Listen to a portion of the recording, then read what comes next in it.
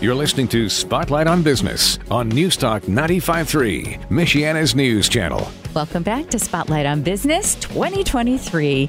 Our first, actually, is it the first program? No, it's the second because Nick Weiss was here on New Year's Day. So Angie Rockenpaugh is here because once you buy your home, you sometimes need a designer to make it beautiful. Angie Rockenpaugh has been in the interior design business for many years in Michiana, and her address for her showroom where you can go in and actually meet her and see all that she has to potentially place in your home is at 224 South Main Street, Elkhart, Indiana.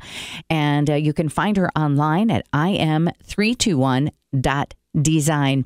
We thought it would be fun, Angie. Maybe we'll include John Zimney in on this. You know, he helps us produce the show. And we were talking about and laughing before we started the show about you had found an article on the 50 worst design mistakes or something over the last 50 years. Well, tell me that. Yeah. So I thought it would be kind of fun. Well, you guys brought it up, so I think that's even funnier. But the worst interior design mishaps of the past 50 years have been revealed. And going through the list, it's so funny because when I walk into people's homes, it's like, oh, yeah, they're still there. But anyways, it's fun. And it's kind of fun to rehash some of them because I'm hoping by now a lot of this is extinct. But if not, please don't take offense. Yeah, if you still love it, that's fine. If we're just to each their own. We're not trying to criticize anyone. Yeah. So we're not going to go through all 50 because we don't have time. But so I have to say what was on top of the list was the toilet rugs and the furry toilet seat covers.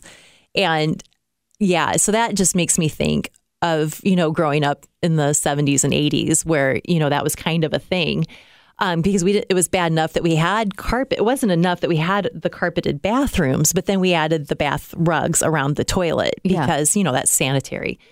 So especially when you have boys, I mean, come on. Oh, so, and you have two. It totally reminds me of my mother-in-law. May she rest in peace. But her bathroom, she had pink walls. Yes. But then she also had black and white tile, and then she had baby blue carpet, and then she had this dark. I don't know if it was like shag or fur, but it was on the toilet seat and then around the toilet. Yes. It's one of those accessory pieces that every person should have in their bathroom. And then we got laughing about the spongy toilet seat itself. I always wanted one of those growing up. I thought that was the epitome of luxury. To have a cushiony toilet seat. I could never understand why you would want that. Because to me, it's like when I sit down, I don't want to feel like I'm sinking in. So. Well, yeah, I don't know. And then, when they crack and then you go to sit down and then it's like, lacerations. Yeah. It's like a paper cut, only it was your toilet seat. Yes. Yeah. Interior design faux pas starting in the toilet. Oh my gosh. Okay. Yes. There's another one that I think about because this was kind of, if y'all remember the mid to late 80s, early 90s when Waverly was a thing, was the chintz. I don't know if you all remember the chintz. Yes. Floral everything. Yeah, and ruffles. Ruffles have ridges on your sofas, on your curtains. Yes. On the valances in the dining room. Yep, the swags and jabots and the florals. And then those were paired with plaid, with stripe, with solids. And, oh, sweet Moses, it was a lot going on in there. They went the way of, I think, the cushiony toilet seat. Yeah. So, well, John, you were saying offline about something that some friends of yours did. Now, this is a little bit more engineering. It's not something you can change as quickly. But hearing Angie talk, I mean, I thought about some friends of mine, and I sure hope they're not listening. So I'm going to preface it with that. But they went to expand their laundry room. And so they had these great plans, and they're kind of do-it-themselves, fix-em-uppers. And my wife and I, we've gotten over to their house before, and we've always been kind of amazed by the stuff that they take on. And it's like, wow, that turned out really nice and looks really good. And then we go home, and then my wife says to me, I sure wish you could do stuff like that. And then I'm like, hey, why do it myself when I can hire it done? Because I'm like one of those guys. And not very handy to have around the house, to say the least. But we went over to their house, and she's like, yeah, check out our laundry room. And I'm like, oh, wow, this looks really nice. It's so much bigger, and you got it decorated real nice. And she goes, yeah. She goes, it's a hazard because we're going to put our house up for sale now that we've done all this renovation to it. And we were told that our house is not making code because we took out a beam. I don't know what they call it. Is it like a load-bearing wall or They something? took out a load-bearing wall. They did that. And so they had to rebuild it. And it was a gigantic mess. I will say their laundry room, their expanded laundry room looked really, really nice.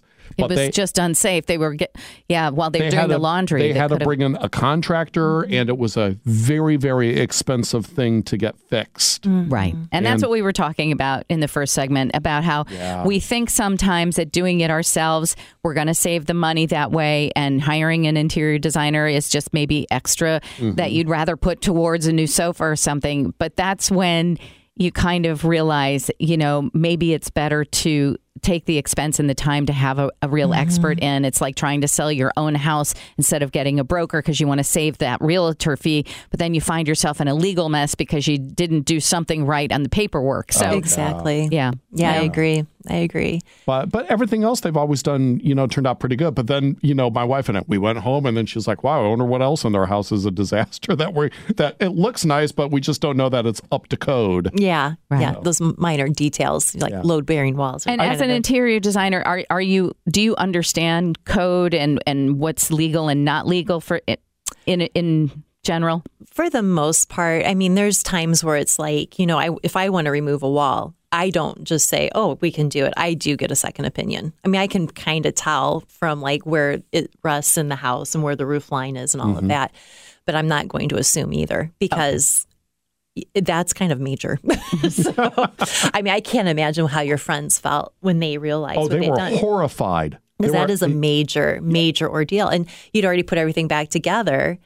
And then to find out that now you got to tear it all apart. And also to find out that, you got 3 bedrooms upstairs that, at any given moment. Down. Yes, exactly. Yeah. I mean, that's like a living nightmare. Yeah. Angie, I was thinking, I want to ask a question about this because I don't know how people, what they feel about wallpaper these days, but I do watch HGTV, and I don't pretend to, get all excited and think I'm going to do what they do on those television shows, but I see differing opinions right now about wallpaper.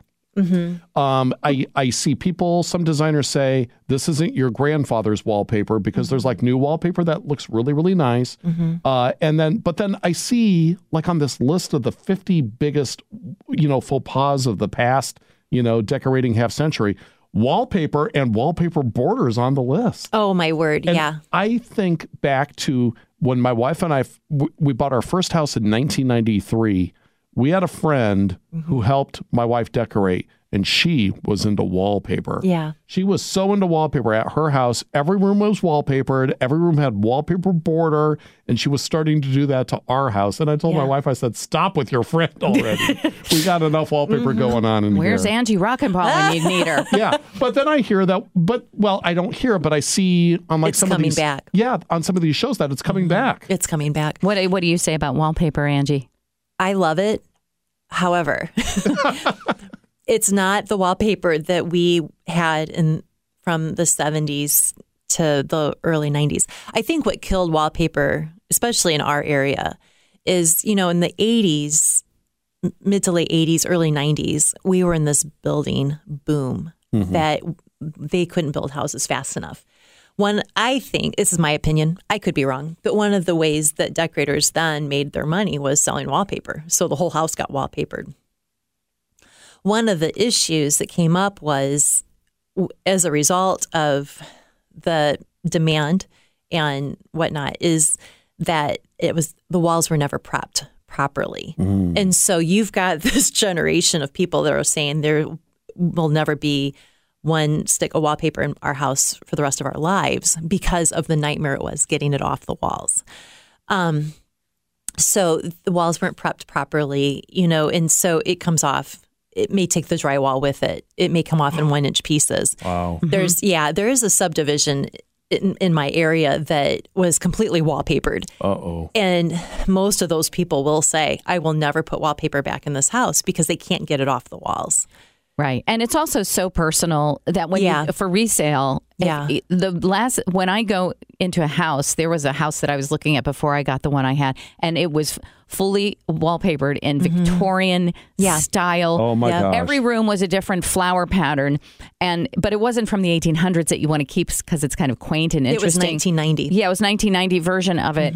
And literally, I said wallpaper mitigation would have to be in the contract. Like, you're going to pay to get it off because I'm not doing it because it could cost thousands of dollars to get someone's wallpaper exactly. off. And there's a lot of homes that were built in that era that when you walked into the foyer, it was a 2-story foyer. You know, it was this grand foyer. They're all wallpapered. And that turned a lot of people off as far as buying the house because all they saw was we got to get this wallpaper off. And you're right. It was a lot of money. I never use wallpaper because I collect art. And so for me, my focal point on the walls, I want to be my artwork. Sure. So that's I'll paint it a color, but I will not put anything else on it because I want to showcase my But when paintings. I use wallpaper, it's more for the textural effect. Okay. So when does wallpaper work? It works when you're trying to create an area where you're trying to create texture, you're trying to add another layer. And I use it more as from an organic standpoint. You know, I'm one that when I design, I'm always thinking about bringing the outside in because I feel like nature is so important in our design. So if I'm going to put wallpaper on the wall, it's going to be more as a backdrop. There are times, though, where it may be an accent wall, depending on how it's used. Like I'll use it in a master bedroom behind a bed. You know, that wall will just maybe have some really fun wallpaper. But it's one wall, you know, it's not, but it's part of pulling the whole space together. I think I'd like to use my cake analogy here. You're talking a nice light coating of frosting, not that heavy stuff that you get at a lot of stores, that heavy frosting, but just like a nice light coating or like you said, an accent. Yeah. And so that's how I use it. It's not like, it's just, I don't know how to explain it, but, you know, I think people just got sick to death of it, you know, because it was overused. I apologize for bringing up such a controversial topic. Oh, yes. The best was the fuzzy. The flocking. Is that what it was called? Oh, yeah. I thought it was velour or something like that. Yeah, and there was like paisley, and you could rub it. I know and what it you're was talking about. Yeah, it felt like 1970s, velvet. 60s, and 70s. Oh, yeah, it was fantastic. And then that mixed with foil. I mean, it was fantastic. Oh, my goodness. Shag rugs. Oh, yeah, that's out. If you want more expert advice and you want somebody who really knows what they're doing to come in and make your house look new, brand new, feel new, and all the good things, hiring Angie Rockenbaugh from Interior Motives by 321 in Elkhart, Indiana is truly, it'll be a gift to yourself in 2023. Really, you don't have to move or sell the house. You can just make it look different, better, and more you. And she's always available. She's been around for many years, although she looks so young. It's amazing how much experience she actually has. But go check out her showroom at 224 South Main Street in Elkhart, Indiana, or visit her online at im321.design. That's im321.design. Angie, Happy New Year. Thank you for being here. It's been a lot of fun. It's always fun to hang out with you guys. You're listening to Spotlight on Business. We'll see you next week. I'm Laura Smith. If you missed any part of today's show, log on to 953mnc.com and look for the Spotlight on Business podcast. Be sure to tune in again next Sunday afternoon at 4:30 for Spotlight on Business on News Talk 95.3, Michiana's news channel, your breaking news and weather station.